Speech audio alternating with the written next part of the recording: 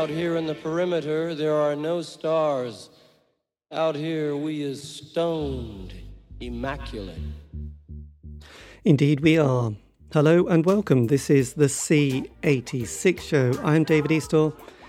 As you know, we love a special guest. This week it's going to be the turn of the keyboard player, composer, producer and arranger. It's the one and only Zeka Escobar, who I spoke to very recently to find out more about life, love and poetry. And also, just to say, this was his birthday. So a double exciting occasion for all of us. So after several minutes of casual chat that you do in the world of showbiz, basically we were talking about Zoom. Zoom didn't quite work for us, but we got there in the end with another form of communication. We were talking about the early years, well, my early years really, of music and my love of David Bowie being the first single and the first album. It was going to be Space Oddity, B-side changes and also Velvet Goldmine. And then Zeka came in with this comment. I'll leave it to him to take over. Anyway, enjoy the next 60 minutes of quality chat. I'll take it away. But did you see Bowie and Bolan together on that final broadcast? Yes, I did. Where I think I was living in London at that time. And Mark managed to fall off the stage, I think, didn't he? Yes. You did see it. I did see it. And poor old Mark. It was interesting because recently there's been this very good podcast, Main Man, which is all about Tony DeFries and his gang. Wow. And so there's a whole insight between David and Mark. And I think it was kind of interesting how they summed it up. It was that Mark kind of wanted to still be at the front, on the front of Jackie magazine and 17, and David quickly wanted to become a little bit more serious, or not serious, but experiment. Whereas Mark was a bit like, I just want to still be a teen idol, and Bowie was like, I'm not going to be a teen idol because I'm just going to make. I'm going to be Diamond Dogs. I'm going to do Station to Station. These aren't band. These aren't people. These aren't sort of records that a 17-year-old girl will want to watch, listen to, and scream at me in the street. They'll just think weirdo. And so Mark kind of got a bit lost after his kind of amazing run of hits in the 70s. But you know, well, I saw him here in New York, and I've had a lot of fights with people who claim they were there. But what I saw was they were just plain awful. They were so drunk they couldn't get a cutoff together. Right. And after 3 songs, I just left because I felt like I had come dreaming of a chance to see T-Rex, and what I saw was this sloppy band. So I think that hurt their record sales here in the United States. Yes. Just incidentally, you can decide whether to use this. Do you edit your podcast, or you run? Sometimes, yes. I mean, if there's anything kind of someone says, please don't put this in. But yes. But anyway, this probably isn't going to be libelous. When Sting and Stuart Copeland left Cherry Vanilla to do The Police the full time, we needed a bass player and a drummer. So we auditioned the remaining 2 guys from T-Rex. We were supposed to meet, we sent them the music, cassette, and we were supposed to meet at, I think, 10 or 10:30 in the morning. And of course, we're paying for the studio out of our meager funds. They didn't show up until noon. They hadn't learned the songs. And guess what? They were so drunk, we couldn't teach the songs to them. Excellent. So that sort of reinforced my prejudice about, they were drunk when I saw them. I guess in the 70s, this is mid-70s, it was still sex, drugs and rock and roll very much down the line. Oh, yeah. So it was probably not very disciplined in those days. And I think, I mean, it was kind of interesting because Mark did all that amazing hippie stuff in the 60s. And I remember John Peel used to be very excited about his kind of amazing poetry that he would write and read. And because Mark was very folky at that stage and had lots of mythical sort of songs about dragons and sort of spiritual stuff. I've never heard any of this. Oh my God, Mark's very early days were sort of this kind of rather bizarre poetry. If you look at his kind of stuff on Spotify or whatever you might listen to, I mean, it's really quite extraordinary. And you can't sort of imagine that he went from these very rambling songs to this very sharp 3-minute kind of classic, really, like Ride a White Swan. Bang a Gong. bang a gong. But before that, if you look at his 60s work, it's a bit like David Bowie's. That's what I mean. It's pretty out there. I mean, Mark's stuff's quite interesting, whereas Bowie's 60 stuff. Oh, I'll look it up. It's a bit bizarre, but you know, the titles of the albums will give you some idea, and then the titles of the song will give you some more ideas. But he wrote the most bizarre poetry, which you would have never put any money that he was going to become such a teen idol. But then after that experience, he couldn't come back. He didn't know where to go next. I think that was the main problem. So, and then he sadly didn't quite make it, did he? I think it was 1977. He had the accident. But what was your very early kind of formative teen years? Well, are you talking? Oh, formative teen. Okay. Yeah. Now you've drawn a line where I should begin. I was doing classical piano competitions by the time I was 8 or 9 years old. I was playing Mozart concerto competitions when I was 11. So I had this very claustrophobic classical background, because when you're competing, you need to start practicing 6 months in advance, and then you compete for 6 months, and then you practice for 6 months, and you compete for 6 months. And it was a very suffocating, because I kept winning, so I kept having the responsibility of being a winner all the time. And I just couldn't take the burden after a while. Have you ever seen the Virgin Suicides? The Coppola film? Yes. That's the world I grew up in. Right. Suffocating, rigid rules and regulations. And by the time I was 17, I heard about this thing called Woodstock. I thought, this may be a breath of fresh air. So I went to Woodstock. Blimey, you were there. But before we get to Woodstock, 17 years old. I know, that's very good. But what were your parents like, actually? Well, we were Brazilian immigrants. We were from São Paulo, which Americans at the time didn't realize was the third largest city in the world, fourth largest city in the world. It is basically the New York City of South America. So I grew up in a very big city full of skyscrapers, and my father was a doctor. So we were fairly well off. And he got a chance to come to America.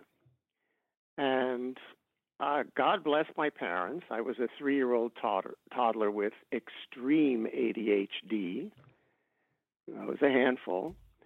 And they had the guts to come to America. They barely spoke English, but Dad got this offer to work at the Mayo Clinic, and he became a very, very, very successful doctor over the years.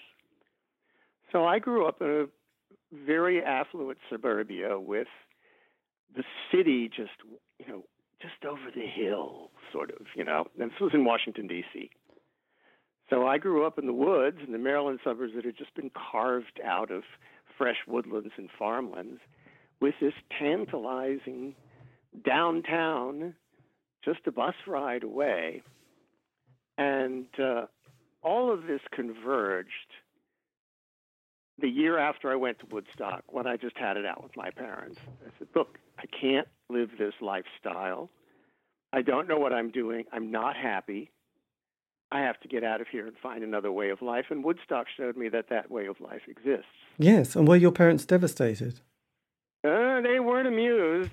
They weren't amused. What? Because I could imagine, it's not that difficult to imagine this, but when they were starting to see those pictures and film of hippies starting to appear, because, the Beatles came along 1963. I'm not, I guess with the Beatles and Stones, they didn't come into your aura, did they, at that stage? Oh yeah, Ed Sullivan. Oh, Ed Sullivan, right. So how did your parents react when they saw these kind of crazy? They were tolerant.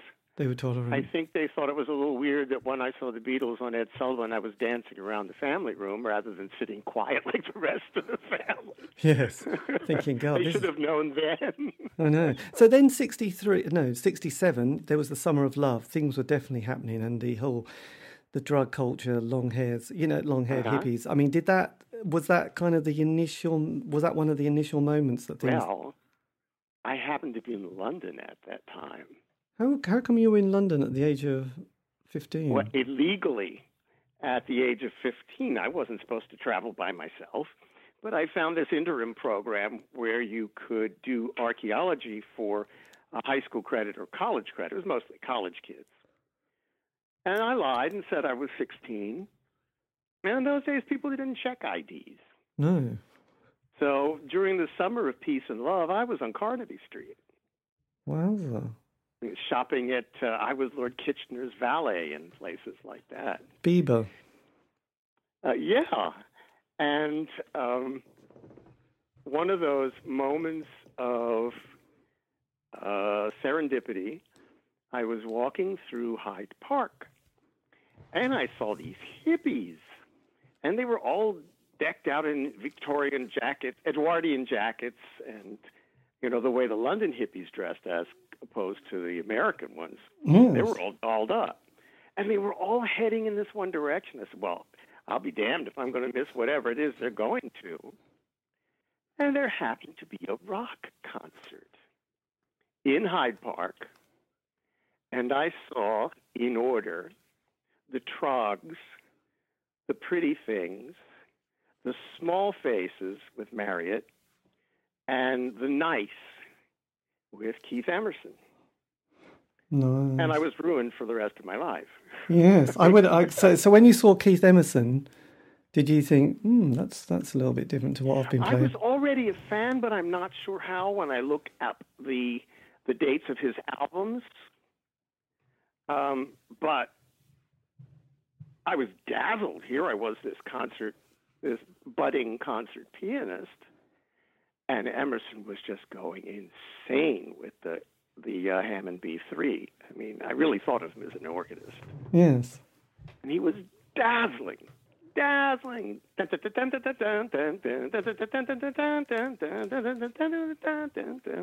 My God. So when you were sort of a 15-year-old in Hyde Park watching probably the real, kind of, this is the honeymoon period of the hippie counterculture. Yes. Were you sort of... Peace and love. You were peace and love. Were you getting kind of excited and intoxicated with the smell of marijuana? I'd already been smoking at that time. Right. Oh, no. Yes, I started smoking just after that. I was still 15 years old, but it was a matter of months later that somebody offered me some, and I said, sure. Yes, it was pure. So that was amazing. What does it do? I know. Well, I guess it started to make you think, I'm not going to go into any of those blessed competitions anymore.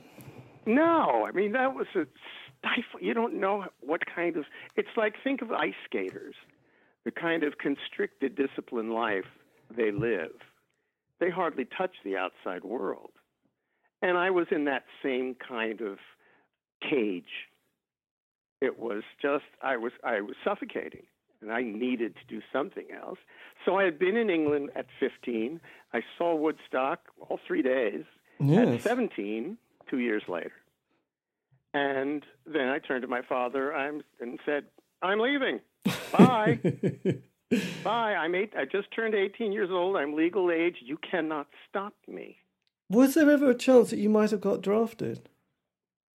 Yes, I was very lucky that I was in the second lottery, and I was number 265, and I knew that they were not taking people above about 120.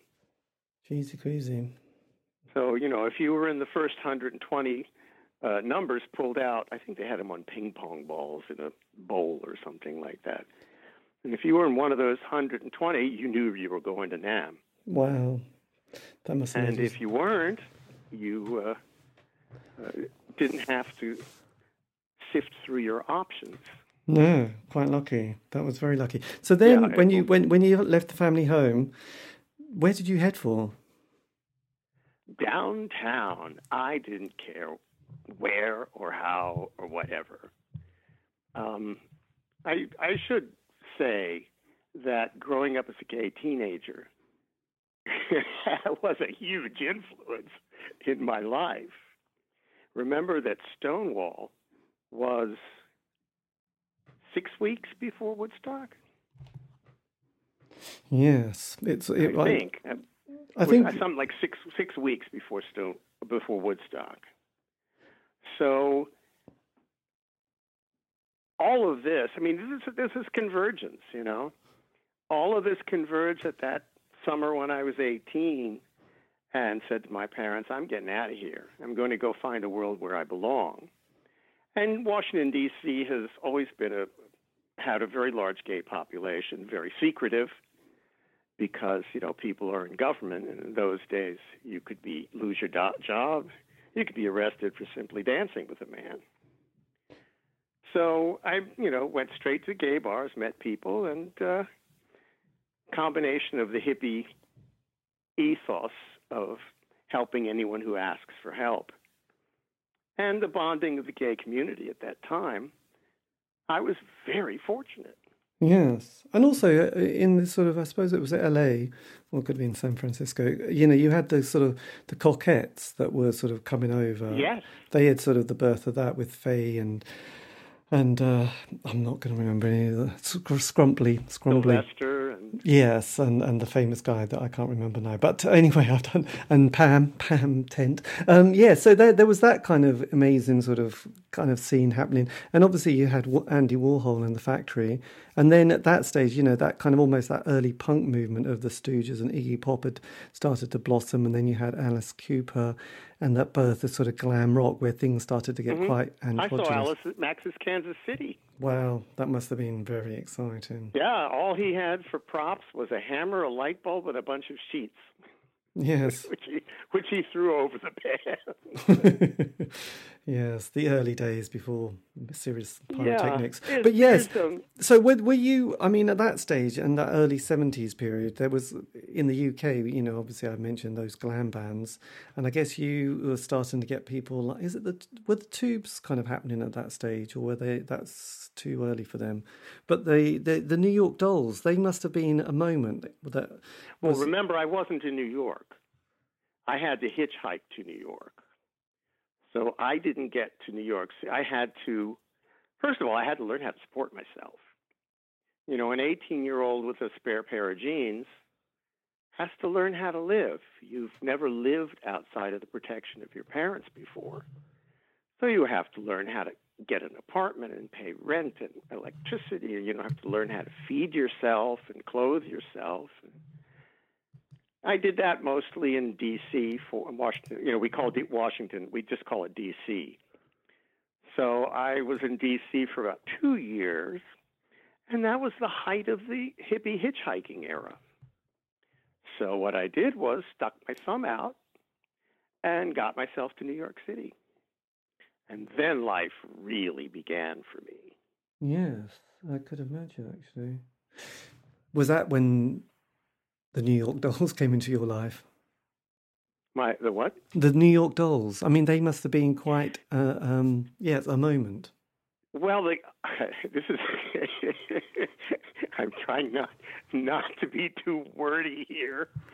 But what happens is that there was this thing called Christopher Street, the first gay village in America, where gay people owned the stores, we owned the bars, we owned the restaurants, we walked up and down the streets in mobs.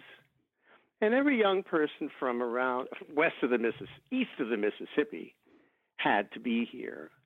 So it was this tidal wave of young, sparkling gay men and women just absolutely singing about their liberation as they walked down the street. Well, one of the first friends I made was a guy named Sean Delaney. Are you familiar with that name? Sean Delaney? No. He's often called the Fifth Kiss. He was their road manager. He was their stage manager. He came up with a lot of choreography that Kiss first introduced to the rock scene. And he was the lover of their manager. So Kiss needed a place to rehearse, and I was 21 and just old enough to sign a lease. So I got them to pay half the rent, and we had a rehearsal space for Kiss. So here I am, 21 years old, this super large, eventually for 15 minutes, the biggest band in the world, Yes. was rehearsing in my loft. Which must have been, and this is their very early years. God, it must- Yes, 73. 73. They were rehearsing their first national tour. They had just been signed. To be honest, I was never a big Kiss fan. What were they like in the very early days? Well, I heard either Sean or their manager, Bill Aucoin, say to me once, we're going to do, oh no, was it the band itself? It might have been the band themselves said to me, one of the above, said to me, we want to create the greatest show in rock and roll. Yes. That must have been, coming from your loft, that must have felt a bit like, yeah, they all say that. Well, no, actually, I felt like I was at school. I was being taught the craft of rock and roll by these guys who were apparently very good at it. Yes. But... And I was taught how you do it. How do you become a pop star? And I was right there and watched them do it. So I didn't really hang out at the New York Dolls, the local New York scene, because I was dealing with these big, heavy rockers, and I knew more of them rather than the cutting edge of future rock. Right. Now, what happened? Yes. How long do you want me to go on? Oh, no. It's fascinating. Do go on. Okay. So I answered an ad. They got my appetite go, and I answered an ad in the Village Voice for a secondary keyboard player, and must be available to tour. Well, I was looking at Kiss going out on their first tour, and I said, oh, I want to do that. So I auditioned, and I got the job. This was amazing because I was still only, I'm skipping a whole episode of my life. Okay, we're going to jump till 23. Right, okay. 22 is another whole episode. But so I went out on tour with this 8-piece funk band on RCA. And here I was playing arenas and coliseums at 23.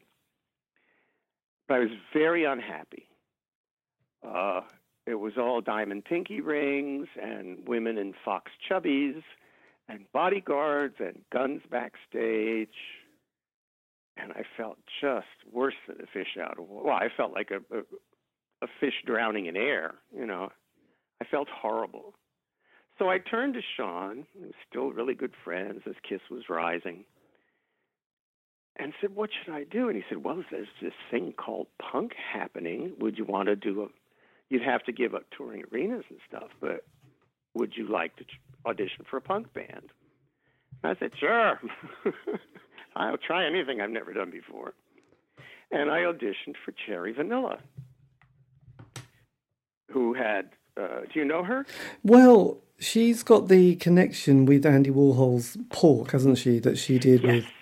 And that was yes. That was what made her famous, and it was the London performance that introduced her to David and Angela Bowie. The Bowie connection, the main man company with Tony DeFries, wasn't it? Yes, Cherry was the director of publicity. Perfect job for her. If you see Bowie interviews, you'll sometimes see Cherry bringing him a glass of water or a cigarette or something.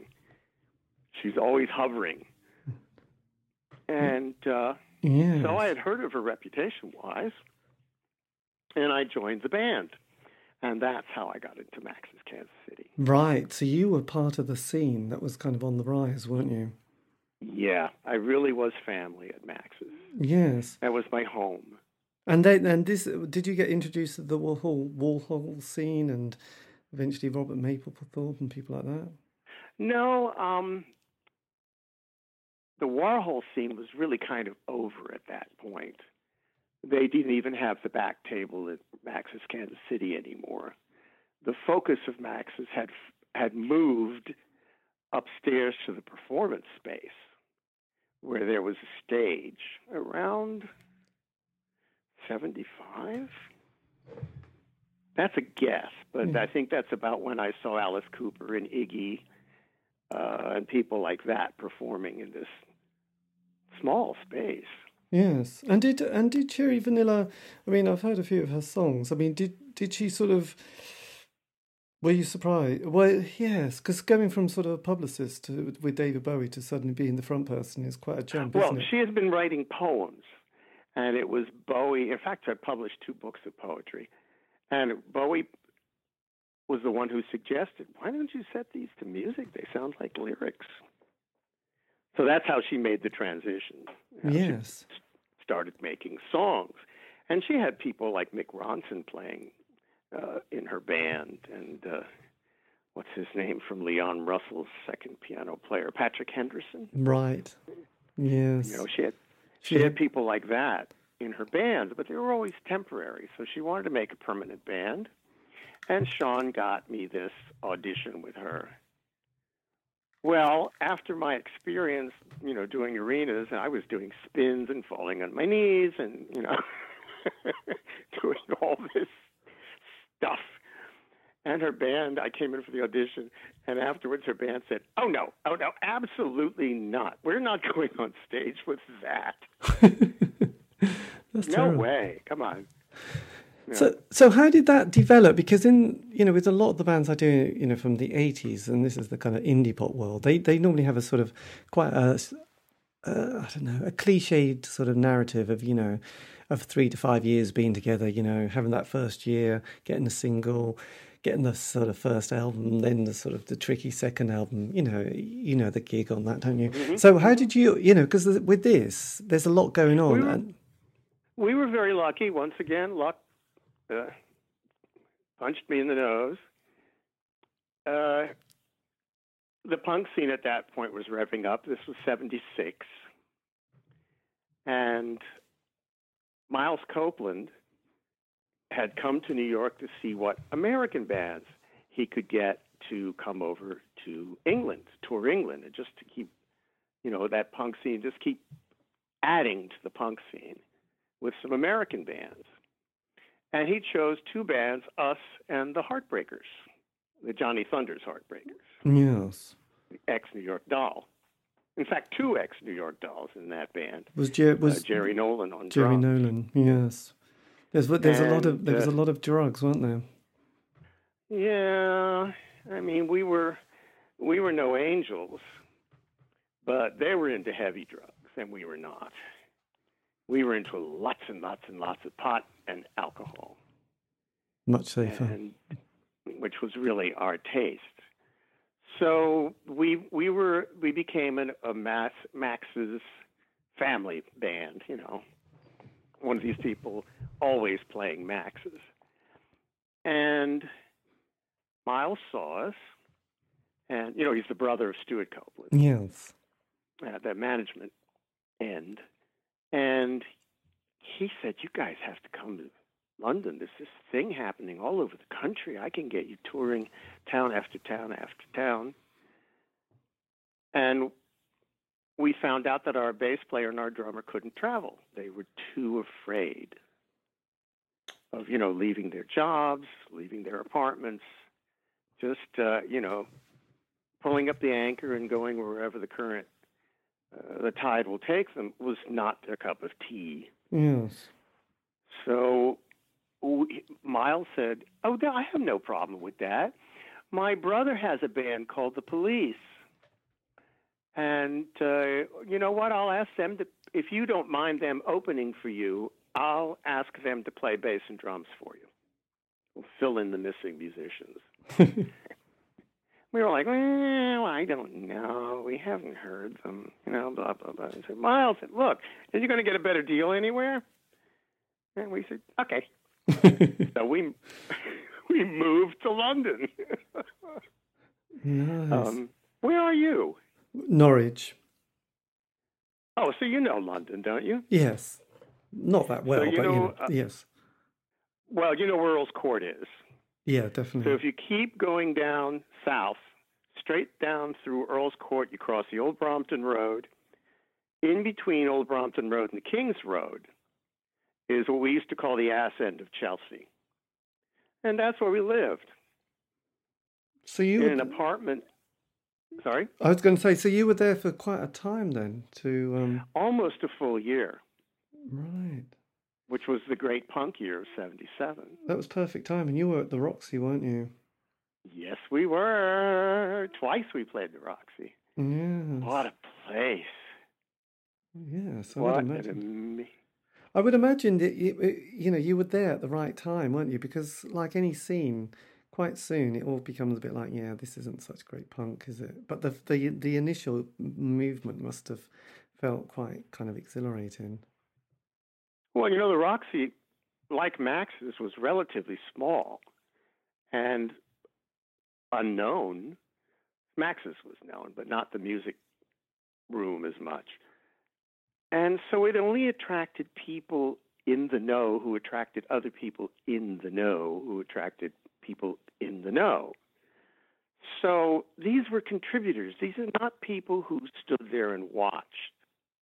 These are people who came up with the clothes, came up, invented the hairstyles, even invented the cultural attitude that we now know as punk. These are the actual people who dreamed it up. And like Max's, people came night after night after night, the same core. And each other's ideas were fertilized by each other's ideas. They were stimulated and inspired by saying, oh, look what he's doing. Check what she's doing. Oh. And a perfect example is one day, the Roxy had one of those dropped 1970s ceiling with an acoustic tile on it. Yes. And one day people started jumping up and down and punching holes in the ceiling and pulled down half of the ceiling on top of themselves. And Andy Chizovsky, who managed the Roxy, said, oh, cool. And the next night they pulled the rest down. And the Pogo was born. And the Pogo was there. So then how did you, from that year, did you tour the UK as well? Or were you just basically stuck in London? Oh, no, London was our base. We were rarely home. We toured every hamlet in the UK. We even played Seascale. Right. in a Quonset hut. You all call it something else. We call them Quonset huts, those cylindrical buildings made out of corrugated metal. Oh, I know. What, sort of left over from the Second World War? Yeah, you have a different name for it in England. I can't quite remember what they're called, but yeah, we call them Quonset huts. Right, you that was small. Yeah, but we played everywhere. Oh, geez, and we used to call it yo-yo tours because one night we'd be in Manchester, and then we'd be in Reading the next day, and then the next night we would be in Liverpool. So we spent hours and hours and hours on the road. But that was the only way to make ends meet. Yes. God, that must have been quite... I mean, most people quite enjoy it for a short period of time and then it becomes quite tiresome. But you must have felt quite shattered by the end of that. Yes, but very... we really felt like we had accomplished something. Because Sting and Stewart, at one point, after a couple of months, left to focus entirely on the Police. As I mentioned earlier, we auditioned the remaining guys from T-Rex and several other bands, Cockney Rebel, to see who could fit in it. Nobody gave us that Max's sound, that what I used to call that locomotive sound. Yes. It's just driving. It's ferociously driving. Did Sting and Stewart almost get it, though? Almost. But not quite. No. What was the question? I said, did they get the sound that you wanted? They did their best with it. And there's a bootleg of one of our nights. I don't know if it's the first or the second at the Roxy, which their archivist has. And they've been debating whether to digitize it, remaster it and stuff.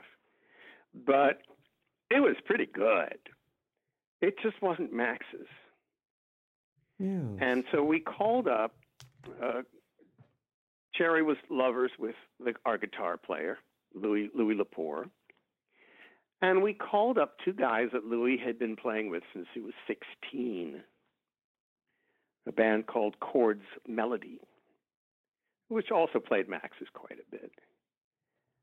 And so we called the bass player and the drummer from New York, brought them to London, and we played one song together. And we just looked at each other. And the expression on our faces was just, wow. We were so knocked out. So we constantly toured with the same unit from then on. Yes. A bunch of New Yorkers. So how did you, I mean, because you also met the one and only Lee Childers, didn't you, at this stage? Because I know that he was... Oh, I love Lee. Because he was what a sweet man. Because it was quite interesting. I've been doing kind of a few interviews with sort of rockabilly bands bizarrely from the UK, who got taken by Lee over to New York and sort of become not stars, but they suddenly were. Yeah, what were they called? The Rockats. The Rockats with Smutty Smith. Yes, they were fabulous. So and it was just a very strange story that I'd sort of interviewed two of the members of that period, and it was just like they were just kids. Well, I mean, one of them couldn't even play an instrument, but because he looked good, he was like, we need to get you in the band. That sounds like Lee. and take you to New York, even if you can't play and you've got no instruments. We'll sort that out later. Don't worry about it. Yeah. And it's like, so he was quite the character, wasn't he? He was an amazing, amazing man. And I will try to be concise in describing him because he has such a history, and anyone who knew him absolutely adored him. He was a soft-spoken Southern gentleman who had gotten rid of his accent, but he was always a Southern gentleman. And how he endured the whirlwind of Bowie's major tours in the 70s, I have no idea.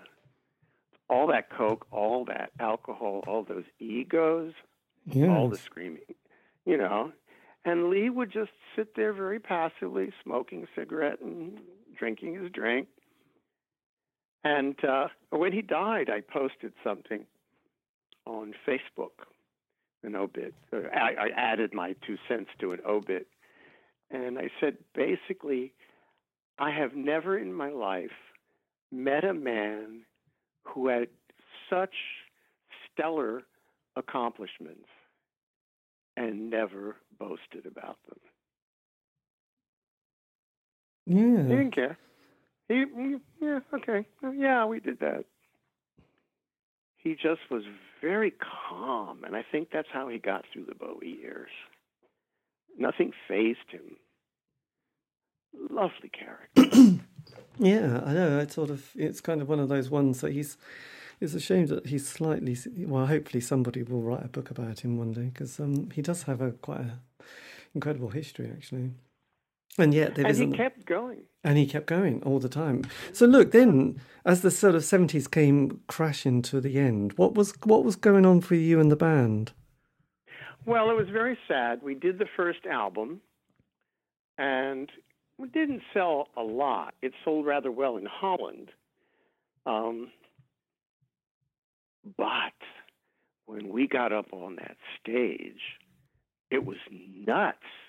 I mean, we had to have bodyguards to keep the audience. You know those long cafeteria tables with the 2 legs on either end? Yes. That fold up in school that everybody ate off of? I think you did in England, too. We did. You know what I'm talking about. Yes.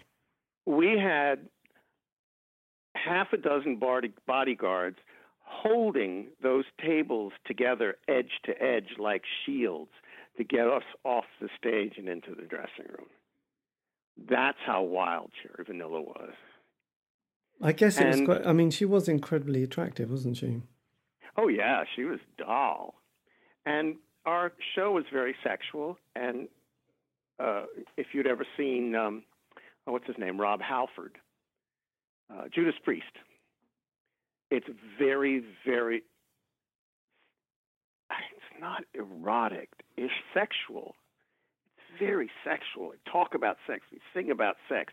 We are sexy on stage. This was very unpunk. The punks did not like that. But everywhere we went, we sold the places out. We ran out of encores. We tore the places apart. So as the album was sort of wimping out, we were rising in reputation as a performing band. In fact, Brian May saw us, and he said, "You're not a punk band. You can really play." Which I thought was pretty funny. Yes, I guess it was. Yes, I guess with people like you in the band, it was going to be slightly better than someone with just two fingers, really, wasn't it? So then, the band, as Jim Morrison said, it came to, well, he said the end, didn't he? So did it just sort of putter out as kind of the... Yeah, RCA didn't renew the contract. And I came back to New York with these vivid memories of the most fabulous band I'd ever played in. And we had never played in New York City together. So, once back in New York, I was determined to bring us four band members back together again. And it just so happened that I had a girlfriend at that time, and she was singing at Electric Lady Studios, Jimi Hendrix's famous studio built for Jimi Hendrix here in the Village. And she said, "Why are you doing..." I was doing all these projects at different studios for different people. And she said, "Why aren't we doing a project together?" I said, "Well, Bill Aucoin had warned me about, working with a lover." And I said, "Okay. So come down and watch one of my sessions." And so I went to Electric Lady and watched her through the glass. When someone is in the booth, you watch through the control room's window, and then you're watching through a secondary window, seeing someone sing in an enclosed booth. And I watched her, and I heard that voice coming out of the system. And I saw Get Wet. Oh, yes. So this was... That was it. I saw Get Wet, just bang. It was like the curtain had gone up on a show. That moment when the curtain goes up and the lights hit the stage, and the show is beginning, it was that kind of moment. So... I said, "I think I would like to write a show for you. Not just some songs, but a show." Again, I'm thinking the way Kiss had taught me. It's a show. It's not a string of bands. It's not a necklace of plastic pearls. It's a single unit. It's a show. And took 10 weeks off, just stoned and drunk most of the time. And in 10 weeks, I wrote Get Wet. I wrote the songs for Get Wet. Yes, and this being the early 80s, you were kind of there... That was fall 79. 79. Reagan had got into... fall, so it almost was 80. Yes. But then in the UK, punk had happened, then there was post-punk, but there was all that kind of new romantic kind of stuff. I suppose that was a little bit later. Oh, yeah. But there was that early years of sort of... I suppose Soft Cell was one of the earlies, and Human League, and then there was the guys from Heaven 17. So, because this was definitely much more polished pop, wasn't it? It was a somewhat... Who was it? Oh, who was I talking to? Tony Zanetta? Tony. Zanetta, Bowie's infamous road manager for all the Diamond Dogs and, Golden Years and that whole period, Young Americans. Yes, and Pork. Yes, he was Andy Warhol. He was there, really. I'm not sure who it was, but said to me, "That's what makes a real pop song. It's catchy, but at the core, it's deadly serious. It's saying something serious." And that's what I tried to do with Get Wet. I didn't consciously control what I was doing. I did what felt right in my heart. As far as melody, as far as harmonies, all those background vocals, we did a lot of background vocals. And everything that I wrote, the lyrics, all came from my experience with being in love with our lead singer, Sherry Beachfront. Yes, she was very beautiful. I said, just make it authentic, make it genuine, make it really from the heart, and then worry about selling it. Not the other way around, yes. Calculating And the oddest thing was in Brooklyn, there was another band who was doing the same thing, called Blue Angel, with this lead singer named Cyndi Lauper. Right, yes. And they were doing the same thing. They were doing something that had absolutely nothing to do with what was currently popular. They were doing pop songs with a very serious center. Like, what's Cindy's big Time? Time After Time. And Time After Time. True Colors. Perfect example of what I'm talking about. It sounds like a fluffy pop song. But when you listen to the lyrics, you go, oh. And you find it moves you. And that's basically both of us. It's a miracle we never played together because we used to play the Ritz all the time, but never on the same night, which was kind of a loss. I would love to have met her and stuff like that. To make a long story short, and we just kept playing around New York, and we were spotted by Neil Bogart. Well, I had met Neil all the way back in the Kiss days, and I thought, I have a chance to work with the same guy that put Kiss on the map? Oh, yeah, I want to do this. So we signed a recording contract almost a year to the day from our first gig with this band that I had toured all over Europe as Cherry Vanilla. So it was my dream come true. My girlfriend is singing lead, and my band, the band I want to be part of, is the band. So I was in heaven temporarily. Yes, the honeymoon period is always good. Yeah. And how did you get on with Bill? Did you say Neil, wasn't it? Neil,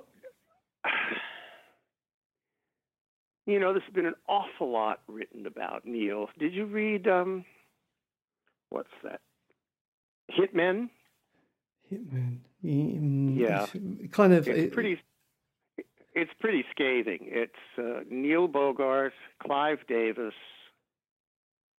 and I don't remember who the other guys were. Probably the guy from Black Sabbath, wasn't he? And Peter Grant.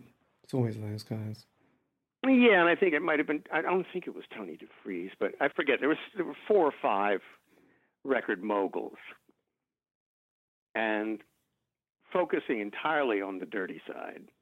As much scandal as you could possibly dredge up. So there's a lot of different images of Neil Bogart out there. And, he did Kiss, Donna Summer, and Village People. Yeah, no, quite a variety, wasn't it? Yeah. And starting with Yummy, Yummy, Yummy back in the 60s. Nice. And so he's everything you would expect. He's slick. He was slick. He was conniving. I mean, forgive me, Neil. I know you're gone. But he was very manipulative. And at the same time, he was very friendly and just a pleasure to be with. He's just a very nice man. So, I know both sides of Neil. And since he's gone now, let's say we're going to be nice to people who are no longer with us. Yes. Well, it's always nice, isn't it? But yes. Hurt. But I guess when you're in business, especially at that period, you probably had to have a bit of an edge, didn't you? Oh, yeah. To make it happen. It was very cutthroat. And to be honest, he died when he was quite young, didn't he? He was only in his... Yeah, he died in the early 80s. Yeah, but he was only 39. I mean, that's quite something, isn't it? It's kidney cancer? Oh, don't say that. I had kidney cancer. Oh, dear. Oh, no, really? Yeah, luckily Oh. they caught it quite early, but I've had a horrendous scar. But anyway, yes. I know. Oh, my gosh. I know. Those are bad. It's bad, isn't it? But anyway, look, so how did it... Yes, so obviously you know the right people, don't you? So how did Get Wet sort of... Yes, it didn't hit quite the heights, did it, that you probably were hoping for? Well, we had, first of all, instead of putting us on tour first, they put us on television. So we did Solid Gold, American Bandstand. What's his name? Absolutely adored us. Oh, gosh, why can't I grab his name out of my brain at this point? Getting old sucks. I know. It's tricky, isn't it? It all goes blank. Dave Clark. No, not Dave Clark. No. Clark. What's his name? You know who I'm talking about. Vaguely. And we did Merv Griffin. We did all these shows instead of working our way up the ladder, touring the country incessantly, building an audience base.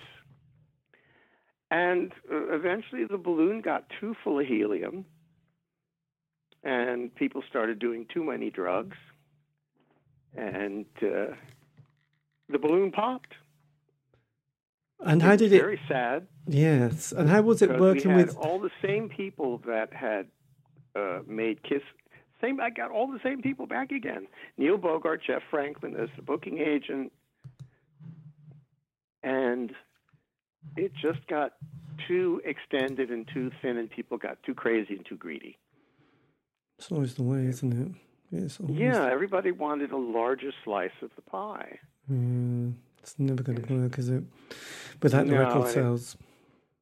Yeah, it was very sad. I feel like I was, oh golly, I'm trying to look for a more gentle term than robbed or stabbed in the back, but I wouldn't say those things. No, but, you know.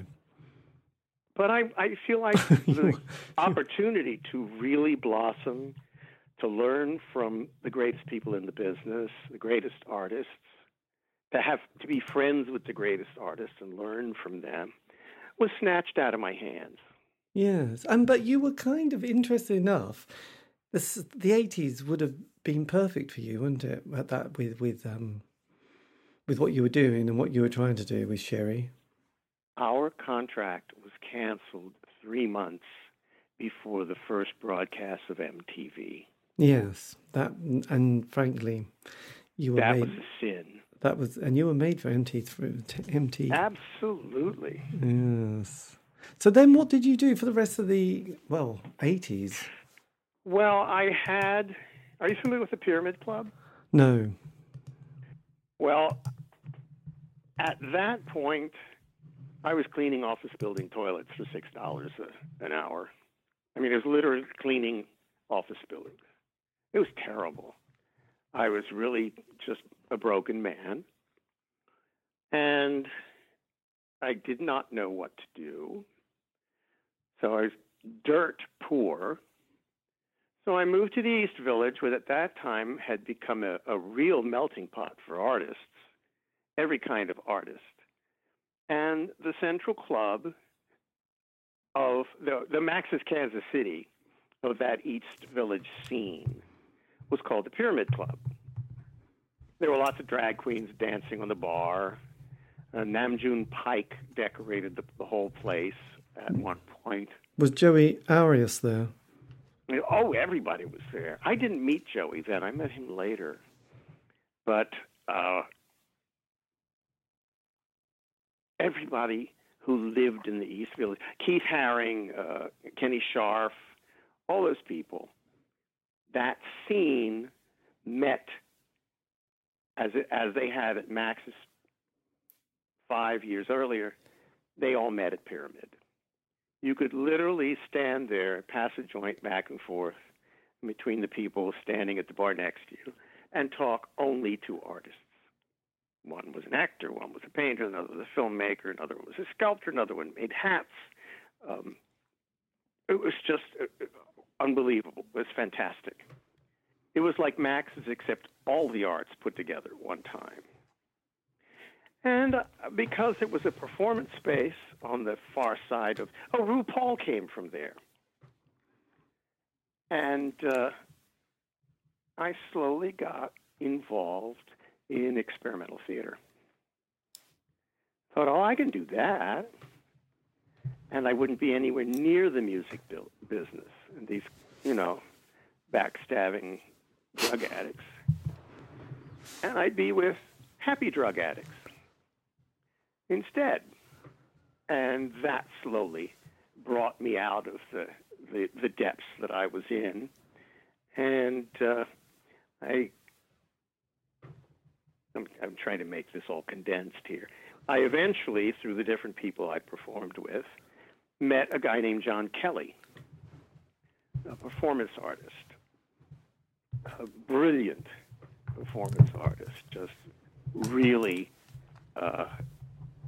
fantastic conceptual work involving video and voice and instruments and dance and dialogue, all created in something that no one would have thought of before.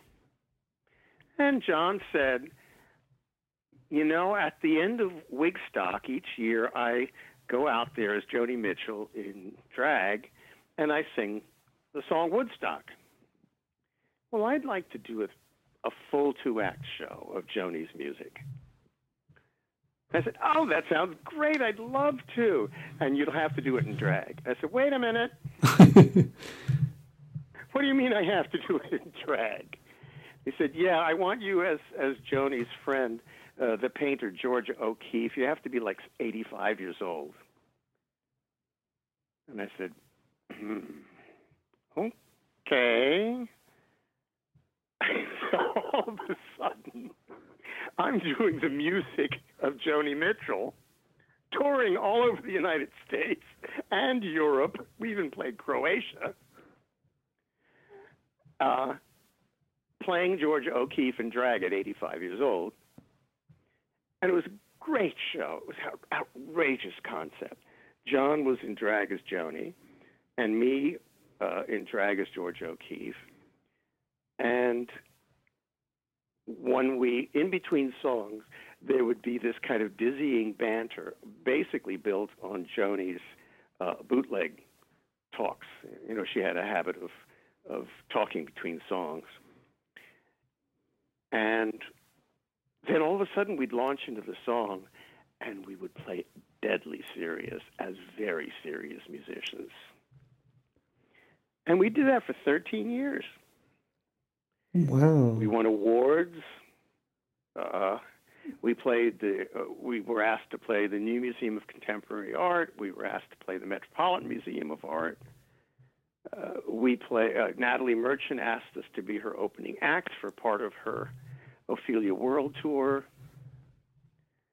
So it became a whole new life in the theater, but at the same time, I was still playing concerts. Nice. And you got to meet Joni Mitchell. Oh, yeah. Yeah. Joni came down.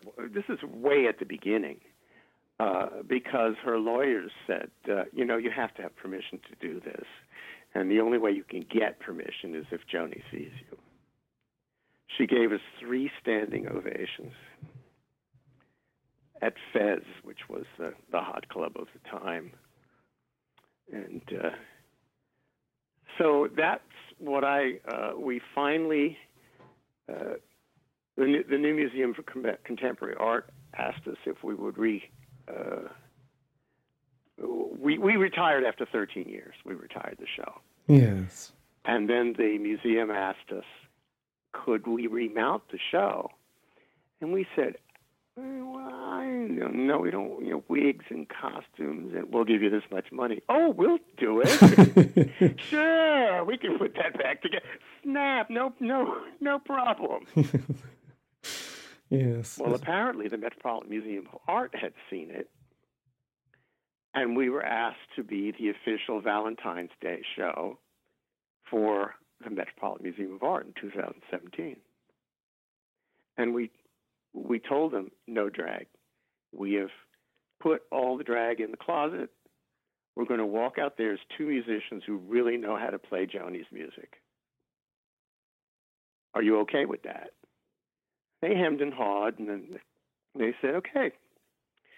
So we ended on our 22nd year of working together, we ended with the Valentine's Day show at the Metropolitan Museum of Art, right there in the Egyptian wing. It was amazing. Yes, what a trajectory. That was an extraordinary experience. And then did you just keep in that kind of world of performance art, doing bits and pieces? I still do. There's a great club here called Pangea, where everybody plays here in the East Village. I'm right on the edge of the East Village. I'm really sort of a Lower East Side rather than the East Village, which is just sort of across the street. But the main club here are Joe's Pub, which is Joe Papp's public theater. It's the big nightclub space. And John and I still play there occasionally. And I play at Pangea a lot with friends. But now with the pandemic, there are no clubs. No, this is very true. I mean, how are you coping? I mean, it sounds like probably a stupid question, but I mean, how have you survived this year? Well, I'm very fortunate that some years back, 25 years back, in fact, quarter of a century, egad, the music director of my church that I was going to quit. And they asked me, she asked me, would you like to take over? I said, well, I don't know my ass from my elbow as far as church music goes. And she said, you can do it. So I did. And I've sung 3 times at St. Patrick's Cathedral now. And I've been music director of St. Mary's Church for 25 years.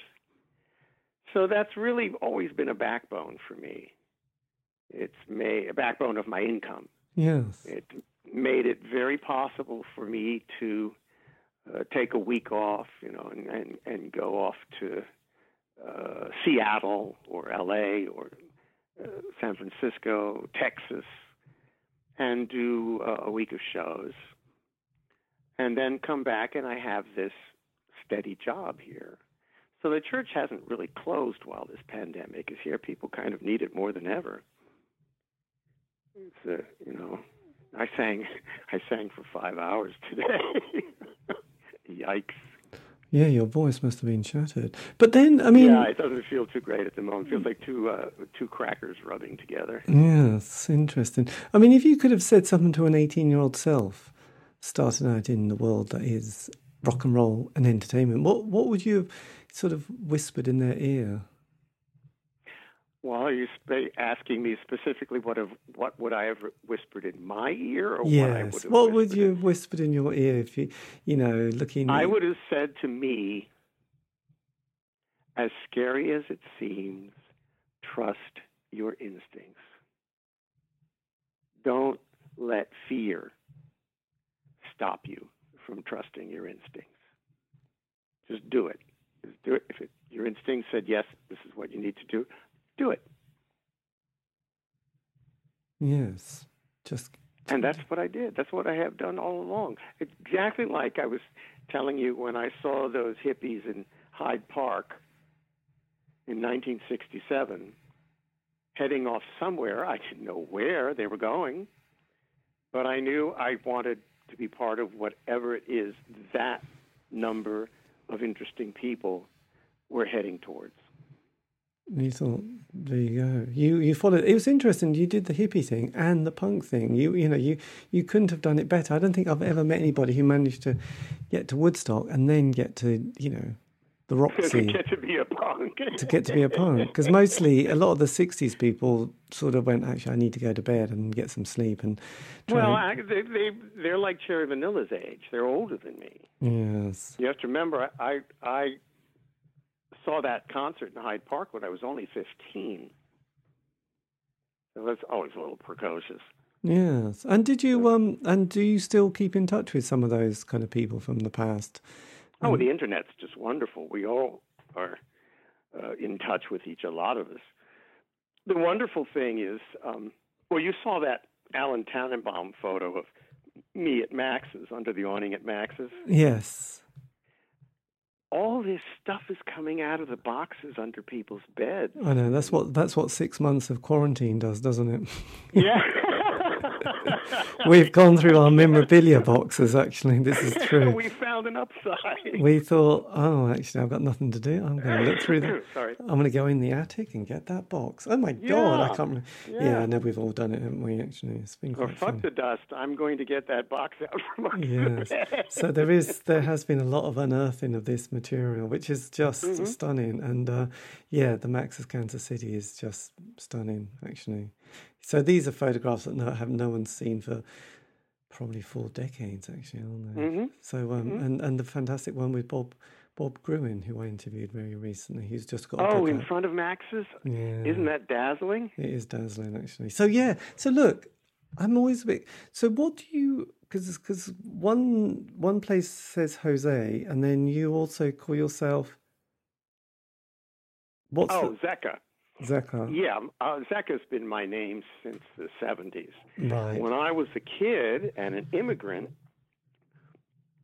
my name is José. It's not Zecca because it's not Jose because it's not Spanish, it's Portuguese. And José is just really out of the grasp of people who speak English. They just can't do that. No, they can't. And with all the racial prejudice in the 60s, I changed my name to Joe. Yes. The equivalent, José being Joseph. And when I started with Cherry Vanilla, I was very conscious. She was constantly conscious of what she had done for Bowie, which was publicity. She knew graphics. She knew how to present things. She knew how to get in the door at places because she had done it all with Bowie. And I needed a moniker that would be more marketable than José Augusto Patricio Esteves Borgogratia Esquivel. Yeah, that's a tricky one. It's just not handy. And so I thought, well, my family calls me Joe Augustus. How about Joey in Portuguese? And I thought, ooh. But that's Z-E-C-A. That would always be mispronounced again, the thing I hate the most. So I added an extra C and came up with Zecca. It's still pronounced the same as it would have been in Brazil. But it's basically Joey. Yeah. Oh, got it. It all makes sense. And your surname? Yeah. What's the Esquivel. Esquivel, right? Okay. It's a Basque name. My family's actually Basque. Oh. And then. And how did you all? I mean, over those, especially the Cherry Vanilla years, how were your parents? Kind of as they were looking and thinking. I still hadn't contacted them. Perhaps I had just contacted them again. I didn't speak to them for 5 years. And most of that was pride. I wanted to show my father that I didn't need him, that I could make it all entirely on my own without his patronage. Pardon the Shakespearean multiple puns there. I just wanted to be a man on my own right, doing it myself, my way. I did it my way. Well, that's truth. So I think it is probably just about the time. Yes, because I know I sent them a postcard from Sweden. So that would be just about the time I recontacted my parents, more for my mother's sake than for any other reason, because she was a bit emotional Brazilian, and I felt like I don't need to keep stressing her out. Yes, this is good. About, where am I? What am I doing? Am I okay? I didn't mention the drugs and the rock and roll. No, that was best not to, actually. Yes, that was probably would have gone badly with it. Not in the opening line, anyway. So, yeah, so there you go. So, look, basically, things have turned out okay, haven't they? It's got a happy ending. We love a happy ending. Yes, I'm very, like I said, as I mentioned to you, today's my birthday. And I have to be, on birthdays, you tend to be retrospective and look at the road that you've come down and say, well, how did I do? Give yourself a grade, I think I did rather well. Trusting my instincts. Yes. Well, absolutely. And a happy birthday. I hope you have a nice day. And actually, I've had a wonderful interview, which is the best part of the day. Oh, good. That's fantastic. I'm glad. I mean, God, it would have been so embarrassing if you thought. Yeah, anyway, you could have said anything, couldn't you? But there, indeed, I think we'll leave it there. And that was the end of the interview. Actually, it wasn't. We spent another 5 minutes talking, but you don't really need to hear how two people tried to say goodbye, kind of in an English sort of way. Anyway, look, that was Zeca Escobar talking about his life in music. A big thank you for giving me the time for that. This has been David Eastaugh, the C86 Show. If you want to contact me for some random reason, make it positive, obviously. You can on Facebook, Twitter, Instagram, do C86 Show. Also, all these interviews have been archived. Find those on Spotify, iTunes and Podbean. Anyway, have a great week. Stay safe.